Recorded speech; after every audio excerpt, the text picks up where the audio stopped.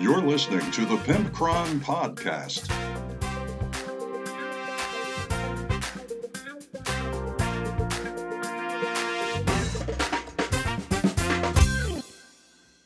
Welcome, one and all, to the Pimpcron Warhammer Podcast, and this is our After Christmas episode. I don't know exactly what that means, but I'm just kind of dating myself. It's the After Christmas episode. This episode has nothing to do with Christmas, actually, and that is really all I have to say. That's probably the last time I'm actually going to mention Christmas again, so enjoy that, I suppose. This is episode 72 of the Pimpcron Warhammer Podcast, and tonight the real talk with the Pimpcron is that miniature games are a pretty bad investment, actually, for game companies. If they're making miniature games, it's kind of the worst choice you possibly could do. And I will get into that later on. We also have a Tesseract mailbox from a guy that I murdered his name. I think it is Pieter. And he has a brutality question about dealing with one of the perceived most powerful units in the game.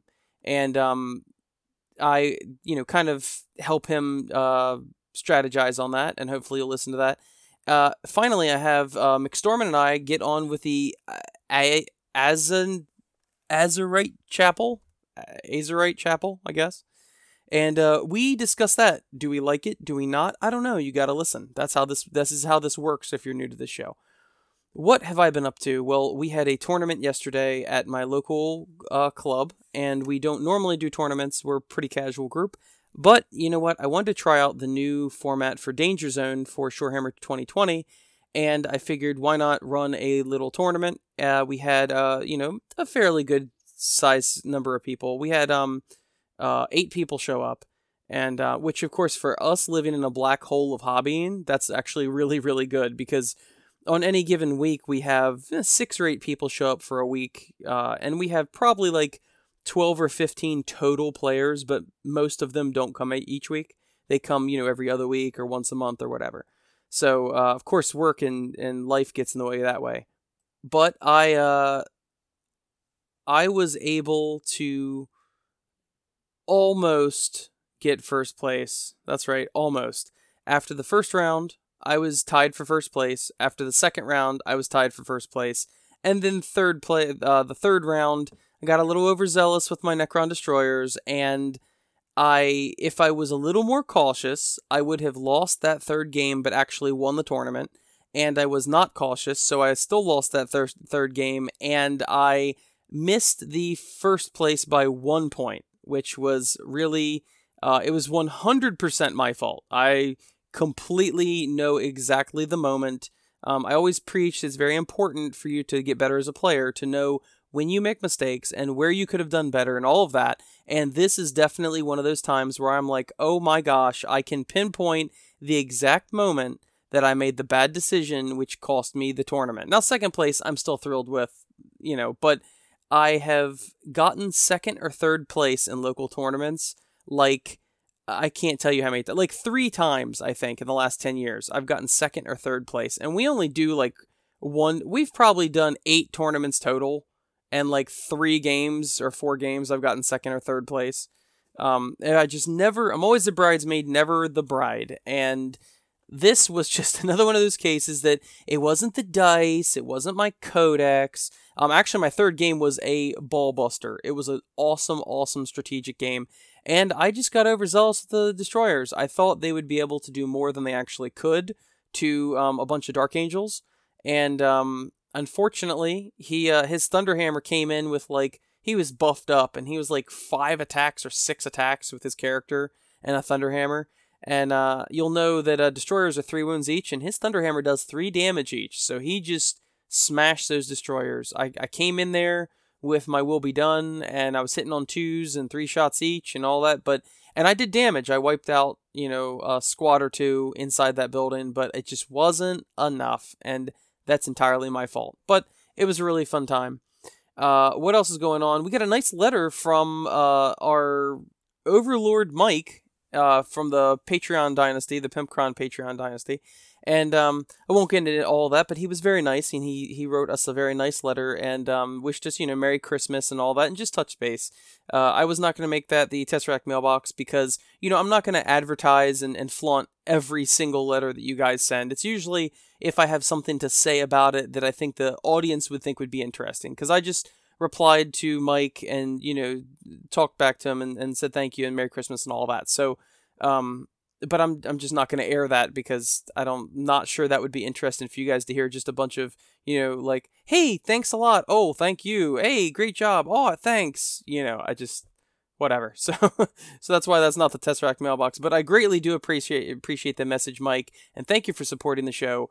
It means a ton to me. I do really do appreciate it. And thank you for all my other Patreon patrons, because this does take quite a bit of work each week, and in addition to the articles and brutality and all that. So from the bottom of my heart, thank you very much. This has been a great year, and I appreciate your guys' support, and I appreciate everybody that is listening, because without you, I would not do it. Like, if I logged on and I got 2 listens a week, then I'd be like, you know what?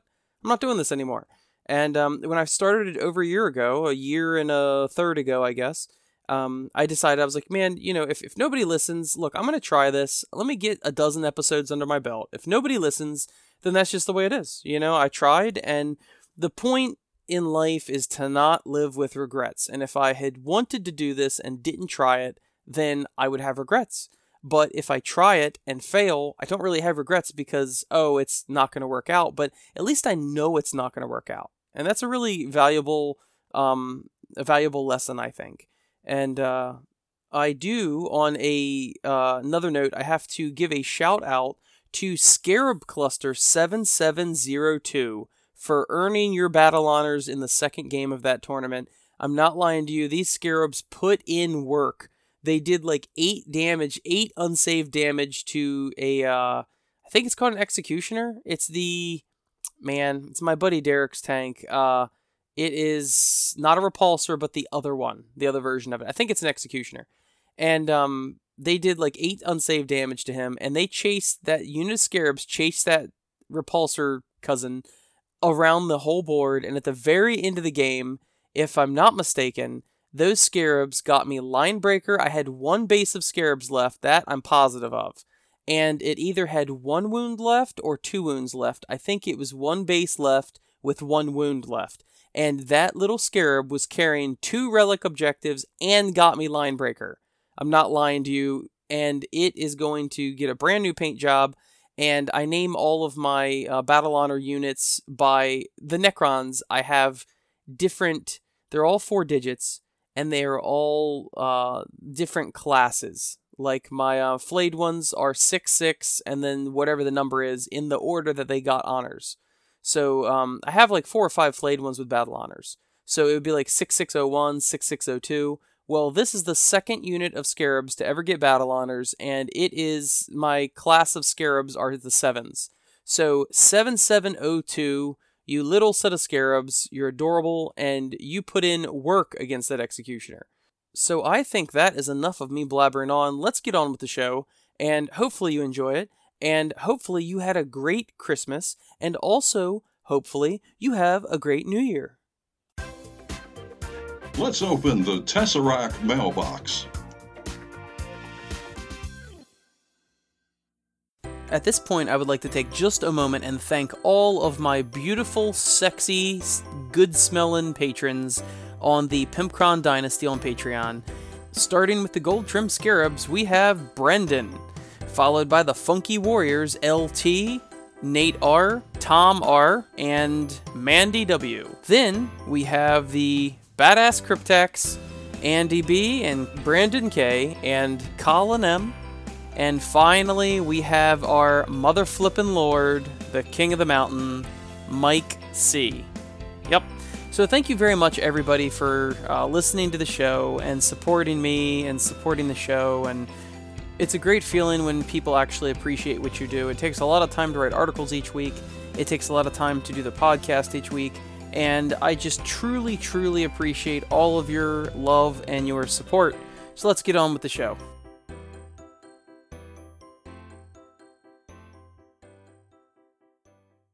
On this edition of the Tesseract Mailbox, we have a letter from, I'm sorry if I murder your name, I believe it's just pronounced Peter, or maybe it's Pieter? It's Piotr, so Pieter, I think. Pieter. I don't know, I'm sorry. Pieter. Pieter. Right, I'm just gonna say Peter, because I'm an American, and we Americanize everything and ruin names, so... welcome to Ellis Island, Pieter, and I'm very sorry. I don't know how to pronounce your name. But he writes, Merry Christmas, Mr. Kron. Hey, I wanted to say that me and the guys have really enjoyed playing Brutality. I was going to write this on the Facebook page, but I'd be lying if I said I didn't want this on the air, so here I am. I have a Brutality-related problem, though. My buddy loves to min-max 2 Breachers in a 7-point game. I told him to fuck off, but he insists it's not woolly to take 2. Being that you are the father of the game and whatnot, do you have any ways to get around Breacher spam? He's rocking a save of 7 on each of these guys, and that's when he's not making one of them the leader for the save of 8. He just runs in and can't be stopped. Please tell me you have a contingency plan for this. And it's signed Pieter. Well, Peter, there is actually many ways. So this is the more you dive into this game, you explore your options. There's many ways to deal with breachers. So when people are first starting out in the game, usually the first thing they run to is breacher. They go, "Oh wow, the save is so good."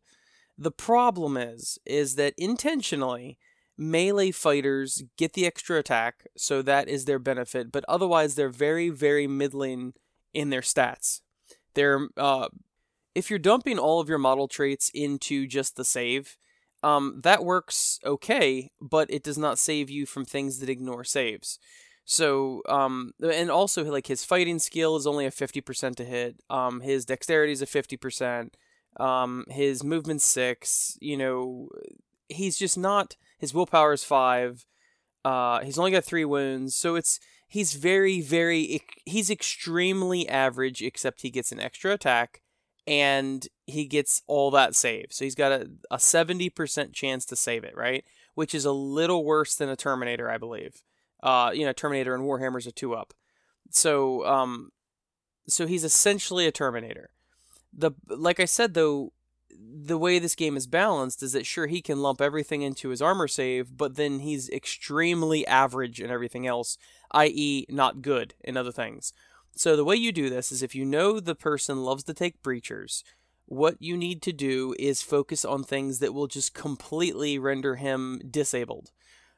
So what you could do is one option, a ranged option, would be to take a ordnance person.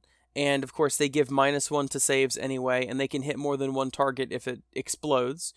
And, of course, you could take an artifact on that, which would be the intolerable damage, and once per game, you can just completely ignore his armor save, which could be very helpful. You could also, the intolerable damage, legendary trait, I'm sorry, not artifact.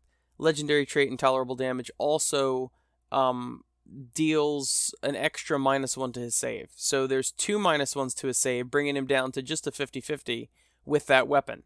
Obviously, if you took 2 of them, that's fine. But I so rarely take 2 of the same unit in Warhammer and in Brutality, because I just think versatility is a better option. So the Ordnance is one way to go. If he clumps his people up and he's not smart about it, you could be doing -2 to the save, and then just one turn, hit him with the Ordnance and choose to completely ignore saves. If you get him like in a sweet spot where you can get both of his breachers or 2 or 3 people within that, blast radius, you'll completely ignore his save for all of them, and that would be disgusting. That would make him think twice about it. The other way, we usually go for aggressiveness and we go for attacks and things like that.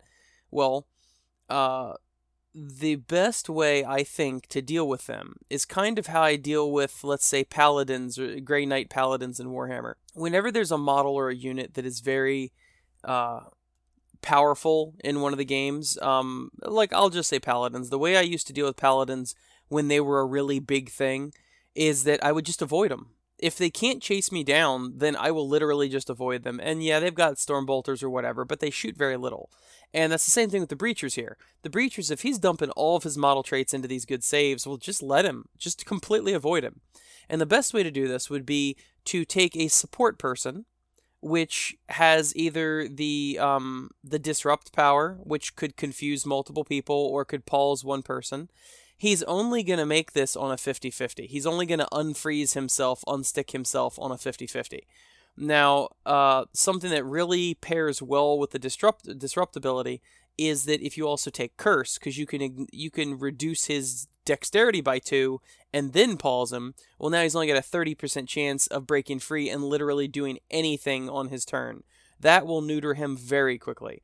You're not killing him, but remember, he only gets 4 activations per model per game, so any one of these turns where he's not activating, he's losing serious chances to do something in this game. So one option would be take a support person, and they have Disrupt for the pause, and then they also have Curse for the reducing, making it harder for him to break out of the pause. Okay, what you could also do is you could bring a barrier. So ideally, if you have, if you take like a specialist that could take 4 powers, then I would also take barrier, and then you could do that on him as well. So you could pause him, and then you could curse his dexterity, and then you could either put a barrier up in front of the other guy, which of course is 6 inches long, and they only move 6 inches. So if you're able to slow him down at all, that's a big deal. Those are 2 options. Another thing you could do is take a fanatic. If you're not going to take a specialist, I would take a support that's a fanatic, because every success goes off twice. So you could double curse someone and double pause someone, or put 2 barriers up. Either way, I kind of prefer the pause and curse for this. But you could target both of his breachers if they're in range, and then they would both be cursed and both be paused, or you could just double it on one person. He'd have a dexterity of 1, and he would have a 10% chance to succeed twice on 2 dex checks, and that would freeze him very quickly. What else could you do? Of course, Missile, which is one of the powers that support people get, Missile completely ignores saves. So another good thing to do would be take a fanatic so he can cast Missile twice. You don't get a save against it, and you actually could be doing damage to him if you roll high enough for the Missile. Now, of course, if you want to play the min-maxing game, you could double up on 2 different fanatics with the same exact powers, and you could really mess someone over. Now, of course, with fanatics, it's dangerous. You probably want to have time slip as a free ability on both of those, because that way it'll mitigate any critical fails that you do with your willpower check. But that would be my solutions, my first solutions to this. Of course, another ranged option that just came to mind would be take a marksman, where they choose the wound chart roll. Now, this is a little hairy because the wound chart roll has to get through, so he still has his 70% save. You could take the intolerable damage on that guy, and he'd be getting a -1 to the saves, and then one turn per game, you could just be like, I completely ignore your save, and then you choose the wound chart roll 1 through 8, and you could really hurt him. Now, you can't give him, trauma, and you can't give him bleeding, but you can give him literally anything else. You can give him agony, slow him down. You can, hurt his fighting skill by 2, or depending on whatever chart you roll. Also, it does not hurt at all to use the flaming wound chart whenever you're dealing someone with breacher, because the flames, on a 1 or 10, it just does a damage, period, with no saves. So if you manage to get one in there, like with your sniper or whatever, you want to make sure he's using some sort of thermal attack, so that the breacher takes burning tokens, and then of course you have a 20% chance per burning token to just do unsavable wounds against him. So I hope I've illustrated that, sometimes in other games like Warhammer, it feels like there's no counter to things. Now, albeit if you play Warhammer, I believe 8th edition is probably the most versatile and most balanced out of the editions I've played. But brutality is specifically meant that, look, you can min-max if you want, but this is a perfect example of the thing that most people gravitate towards. Oh, a save of 7 if I dump all my points into it. Sure, that sounds great. They're hard to kill. Meanwhile, you're moving 6 inches a turn, and you only hit 50% of the time. Like, that's not... Also, ranged people shoot you 50% of the time, and if they aim, it'd be 70% of the time. So you're kind of a sitting duck, taking one breacher and, like, teleporting them, right into the mix and having them tank a couple things. That's cool. I mean, that's a viable strategy. Taking 2, honestly, I would do one of the things I just said and punish him for taking 2 breachers. Number 1, it's kind of beardy, but really there's a million ways around this. So, of course, there's also shenanigans that you could do. And the assassin, remember that the assassin upgrade for the fast class does 2 wound chart rolls as soon as they get base-to-base contact. And those wound chart rolls, especially if you're taking the burning table, the wound chart rolls get no saves, and they happen before combat. So you could be neutering him before he even attacks in close combat, which is really nice. You could also give one of those people the legendary trait, which it's slipping my mind right now, but essentially you get 1 power each turn that you get to cast for free as a free action. So what I would do for them is I would cast Aura on myself again. So every time they try to target that fast person and charge him, you're getting 4 wound chart rolls with burning, specifically, and he gets no saves on that. You're really stacking the chances of dealing unsavable damage to him, and you're essentially daring him to assault you. I'm sorry I talked a little long for this for the Warhammer players that don't play Brutality, but I just want to stress that there's a million ways. If you start getting creative and really learning the game, there's a million ways to get around the whole breacher thing. Same thing with heroes and monsters. A lot of people think the hero/monster class is super powerful. Look, I mean, it is better than all the other classes, but it's also double the points, and it's only 2 more wounds. So if it were double the hit points as well and all that, sure, but it isn't. So once again, and there can't be more than one of the hero/monster. So that is something else that people quickly gravitate towards, and then the minute somebody that knows what they're doing punishes them for doing that and goes, oh, guess what? Both your breachers didn't get to activate all game because I kept pausing them and disrupting them. How do you like that? That's when they go, oh, geez, maybe I shouldn't put all my eggs in one basket. Anyway, Pieter, thank you for writing in, and I very much appreciate you trying the game, and I will talk to you later.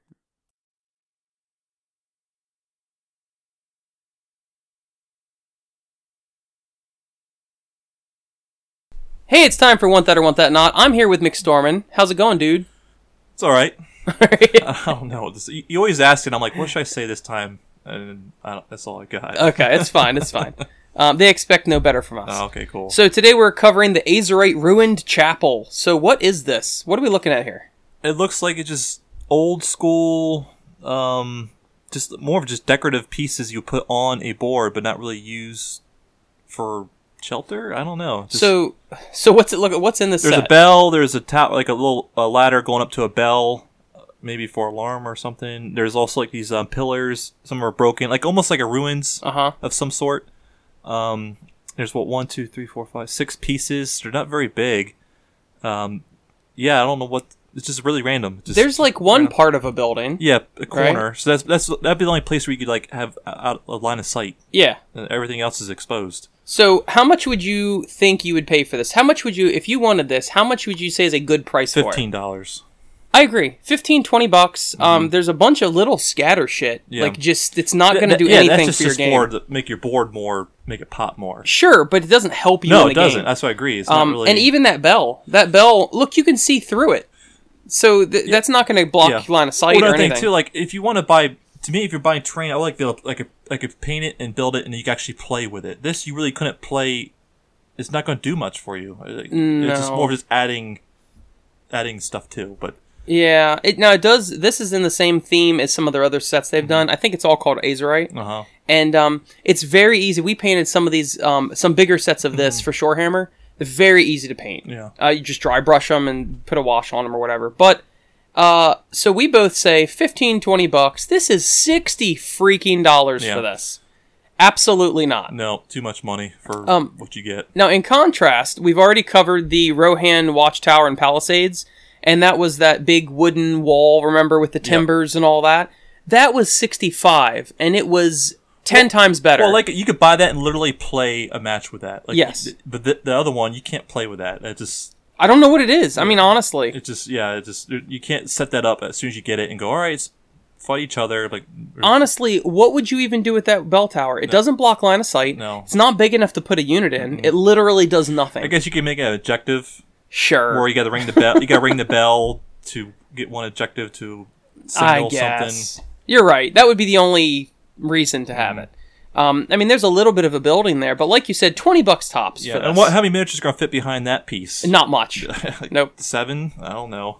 Yeah, as far as train sets go, I am not. You know, every once in a while, GW comes out with a train set like this, and I'm like, what the fuck is this? Well, people must be buying it.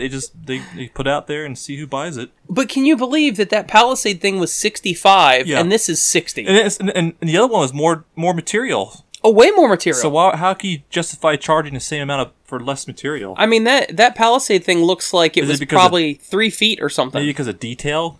I don't know. Maybe more detail costs money. I don't. 3 feet of solid walls plus a watchtower is only $5 more than some scatter stuff that doesn't matter. Yeah. A bell that's not useful and part of a ruins. I bet you if you compare the two, people would, if you had to pick one, no one would pick that. No. No one would. No. They would pick the other one instead.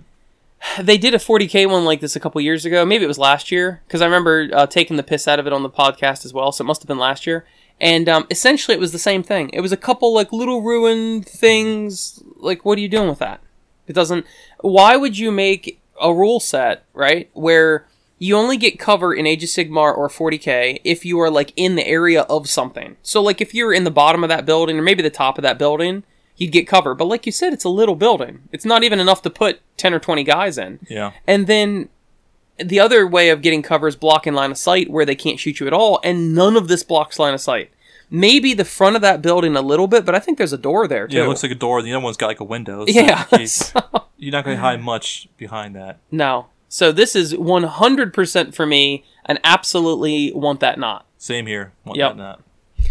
Thanks for being on. No problem.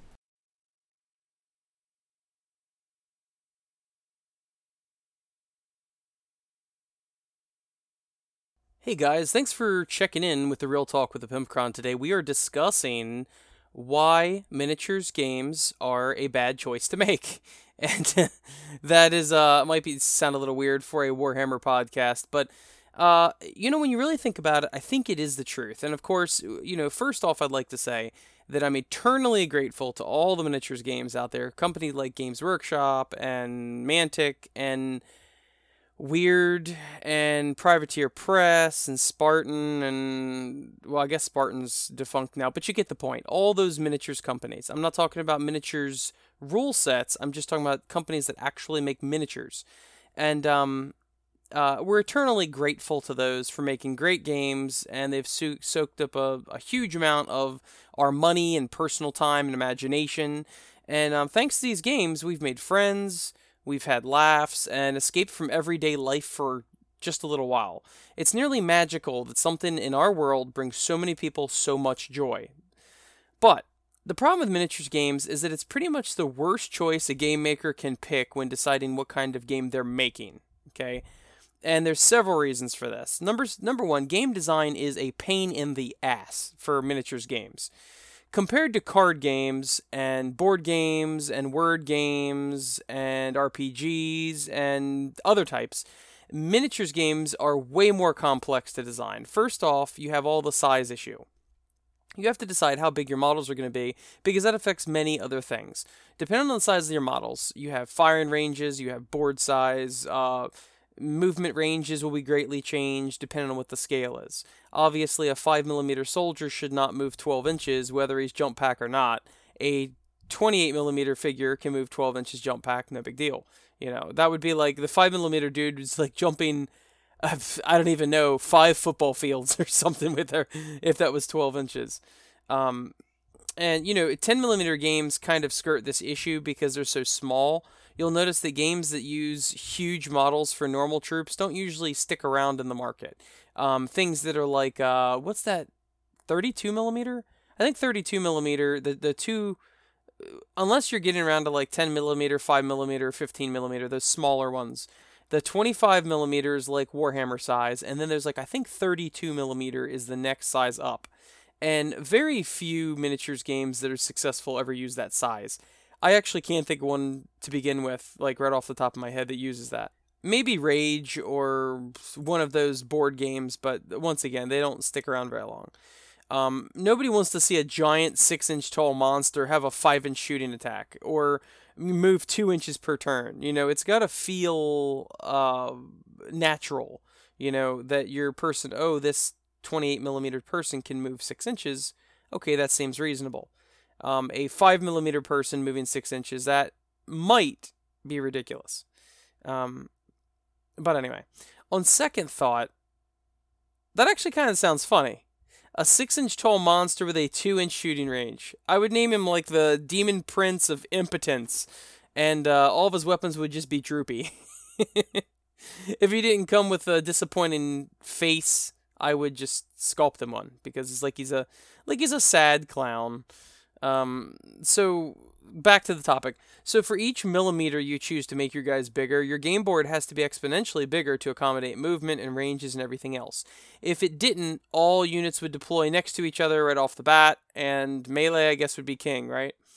When your game board is bigger, that's just more space required to play, and it's more space to store all the crap you're making them buy, and, of course, they need space to actually play it. So that's why, not much more than a 6x4 is often popular. I know Warhammer used to be 8x4, which I think is a little ridiculous, but even then, you never see anything like, the standard game size for this, the standard board size for our new miniatures game is 24 by 5 feet. Like, nobody does that, for obvious reasons. So the larger you make it, this is going to cut some customers right at the start when they hear what's required, because a 24 by 5 foot, I don't even, some apartments don't even have a room. Actually, a lot of houses don't even have a room with 24-inch long, 24 feet long. Plus, the bigger the models, the more they cost, which just makes a big hurdle for new customers to get into the game anyway. So once you hedge your bets and you try to find a balance between effective rules and the required size of the board, you have to put your money where your mouth is.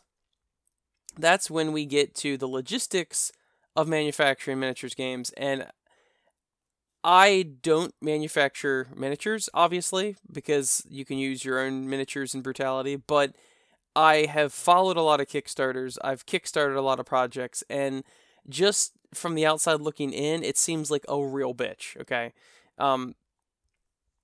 If you follow the developer's progress behind any of these Kickstarters as they're going through the process, you probably already know that it's a real pain in the butt. I mean, compared to card games or even board games, the sheer amount of startup capital you need to make a game like this is why Kickstarter exists in the first place. So once you jump that hurdle and actually manage to have the cash to make the game, 9 times out of 10, you're dealing with China when it comes to manufacturing. And of course, they're the cheapest game in town. And if you don't get the quote-unquote right company to make your stuff, you're in for a headache when it comes to quality. I'm not hating on the Chinese by any means, but they tend to want to make your crap,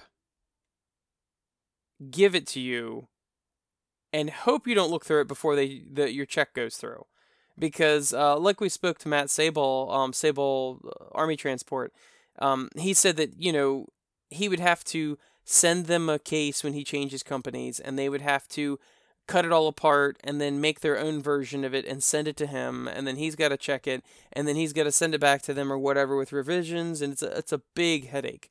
I just recently did a Kickstarter, an RPG book thing, and they had like humidity issues in one of the warehouses, which like ruined an entire run of the book. And obviously these aren't miniatures, but you get the point. Like, it's a ton of stuff. I was part of another miniatures Kickstarter one time, and the miniatures were, I don't know, I guess they were hand-packed, but somebody wasn't paying attention, and it was supposed to be like a set of 6 miniatures in this box, and you'd get 6 miniatures, but a lot of times people would get 2 of one miniature and miss out. It was supposed to be 6 different individual miniatures, and they would get 4 miniatures that were different, and then a duplicate of another miniature.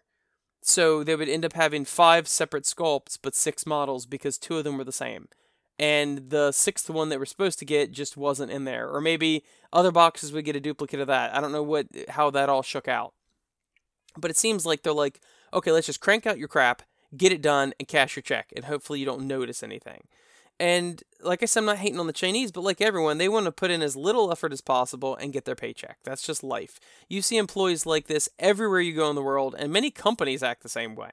So if drug cartels have taught me anything, it's that you always inspect the merchandise before the deal is final, and also, if anybody gets in your way, you kill them. Well, that might be a little less relevant to game manufacturing, but I think you get the point. So as the game maker, you have to pay for literally tens of thousands of models and parts, maybe even millions. Then you get your shipment and you spend the next month or months sifting through all this crap and make sure they aren't Swiss cheese miniatures and they're not warped and you're not getting duplicates in the package and all that nightmare just to make sure that you don't get screwed. How would you like to say this sentence, okay? Okay. I just sifted through 2,000 left arms for generic soldier number 4. We got off easy. I only found 175 defective ones. I'll just mark off this pile and have to send it back to the casters. Like, seriously, that is the minutia of what these people deal with. Or what about this sentence? Okay, I'm on week 3 of sifting through this crap and have to return some defective ones from each pile, not to mention, I have to file a request for more because 2 of my piles were off by 20 or 30 bits. That's like being sedated by a doctor you don't trust. The sheer nightmare of trying to make sure you don't get screwed is very real. Meanwhile, you've probably set a date of release for your product and people are waiting on you to produce the product that they bought 6 months ago or a year ago. As time goes by, if you didn't get your money up front like via Kickstarter, you have a steadily cooling buzz over your product. If you take too long, people will just move on to another game system and you're left with all this crap you can't sell. I know GoFundMe and things, you don't always get your money right away, but Kickstarter I think you do up front. So when you really think about it, all in all, doing a miniatures game, you're just limiting your own market share because of all the hurdles that come with doing a miniatures game. Just by choosing a miniatures game as the format of your game, you immediately limit your market share. They tend to need assembly, and optionally, they need to be painted, and a lot of people, like HeroClix players or Magic players, would balk at the idea of having to paint models. They tend to be more expensive due to the number of parts, which some other people who wouldn't mind maybe assembling or painting will then also make a face at because, oh, it's expensive. Okay. Then there's the space required to play the game, which will cut some portion of your possible clientele out due to their lifestyle. Maybe they have they live in a van down by the river possibly, and they just can't afford your 24-foot by 5-foot board, Then there's the complexity that many miniatures games tend to have, which reduces your possible customers even further because, let's face it, there's a lot of dumb people out there. And what about the cost of terrain, a board, and army transports? As you list this stuff to the general populace, your percentage of general interest in your game will be steadily dropping. Have you ever tried to mention, wargaming to a friend, and at first they're all like super, super excited about it? And they're like, oh, wow, that sounds awesome. I really want to come join your group. And you're like, oh, cool, that sounds really fun. And then they're like, so how much is it? And you're like, well, start out armies a couple $100. And they're like, what? And you're like, yeah. And they're like, oh, well, they come pre-painted. I'm like, no, they don't even come assembled. Like, bitch, please. They don't even come assembled. You got to glue them together yourself. And, the running joke with me and my wife is that every time we go to a Mexican restaurant, I will not buy what is it? Not a burrito. a fajita. I will not buy a fajita from a Mexican restaurant. And you know why? Is because they always want me to build the fajita. And my running joke is with my wife, she's like, oh, why don't you get a fajita? And I go, you know what? I'm paying them to make my dinner, okay? I'm not paying them to give me the parts to make my dinner because I could have went to the store and bought the parts to make a fajita. So I'm going to stick with a burrito or something that they had to build because that's what I'm paying them for. And of course, I'm just joking. But essentially, that's the idea behind miniature war games, is that, you're literally doing all the work. And while you're talking to this friend, you see it on their face, like they're slowly checking out because they're like, oh, I thought this was just a game you play. I did not realize it's an entire lifestyle. Compared to miniatures games, making card games is child play. Like, there's low space required. They're lower cost because they're just cardboard. They're less likely for defects in manufacturing because they're literally print and die cut. They're cheaper shipping than metal or resin models because they're lighter. Easy for customers to transport because it's a pack of cards, for crying out loud. No painting or assembly. And I mean, there's just so much easier to do. Not to mention, like I said, the cost of it. I've made and published several card games, and the card games are so much cheaper to manufacture because it's literally just playing cards. I mean, you can print whatever you want on it, but it's still just playing cards. Board games are a bit more involved to make and harder to sell than card games, but the space involved, overall cost, the lack of assembly and painting, among other things, make them a lot easier sell for the average person than miniatures games. And remember that all these game companies are feeding from the same trough of potential customers. So while Magic the Gathering, Munchkin, and Settlers of the Catan, they may not seem like direct competition for 40K or Malifaux, they have essentially the same customer base, and they really are competing for your time and money. So they're not in the exact same genre, but, I mean, you only have X amount of hours in the day to do things for fun. And whatever game you're choosing is winning out over all the other games, which means that they are in competition with each other. And all these games obviously need a constant stream of sales to stay afloat. Man, I'm tripping over my words here. Generally speaking, miniatures games need constant new blood because many of us only have one army. Now, I mean, I shouldn't say many of us because I've got like an embarrassing number of armies, but once we have given them the required $2,000 or whatever for a complete army, we're more or less finished spending until they're forced to come with a new book or a new model or something. Meanwhile, collectible trading card games live off a larger player base made up of a steady stream of microtransactions. Sales are going down a bit, just make a new set with some sweet new rules and cards in it. No molds to make, no CAD drawings to make, no real manufacturing outside of printing cards, and watch the microtransactions start flowing in again. I mean, Magic the Gathering essentially just prints money. They don't even make cards, they just print money. Of course, I mean, Magic probably spends a decent amount on artwork for each new set and things like that, but I'm positive it's not a drop in the hat compared to the tidal wave of new money flowing in when a new set debuts. I know our local store, Phoenix Rising Games and Comics, is super busy when a new set... I mean, they even have, like, events, for people to show up and, oh, wow, the new set, we're going to do a draft or whatever.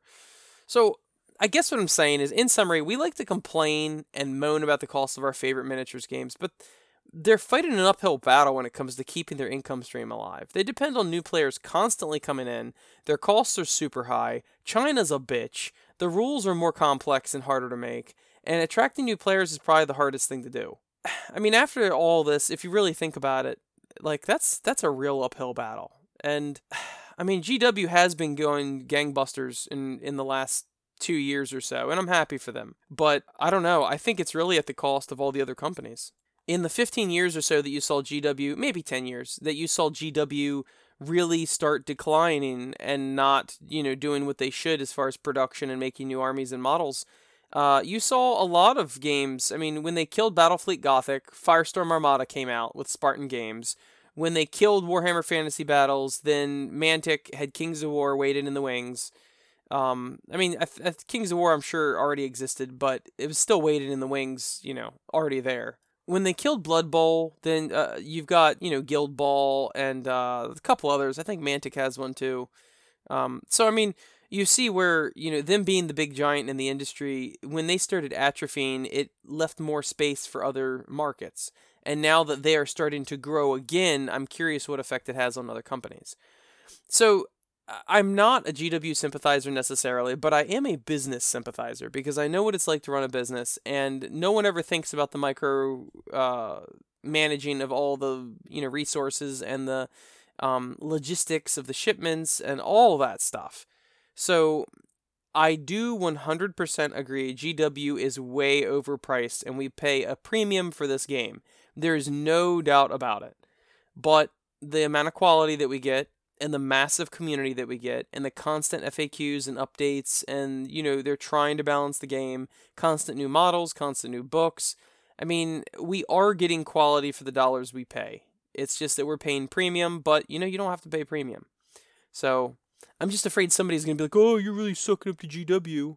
And to them, I say, this episode was sponsored by Games Workshop. That's right, No, I'm kidding.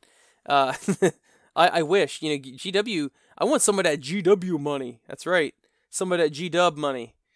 But anyway, no, I'm just saying. So next time you bitch and complain about prices, while we do pay a premium, gotta realize that miniatures games have to be probably the hardest game genre to make.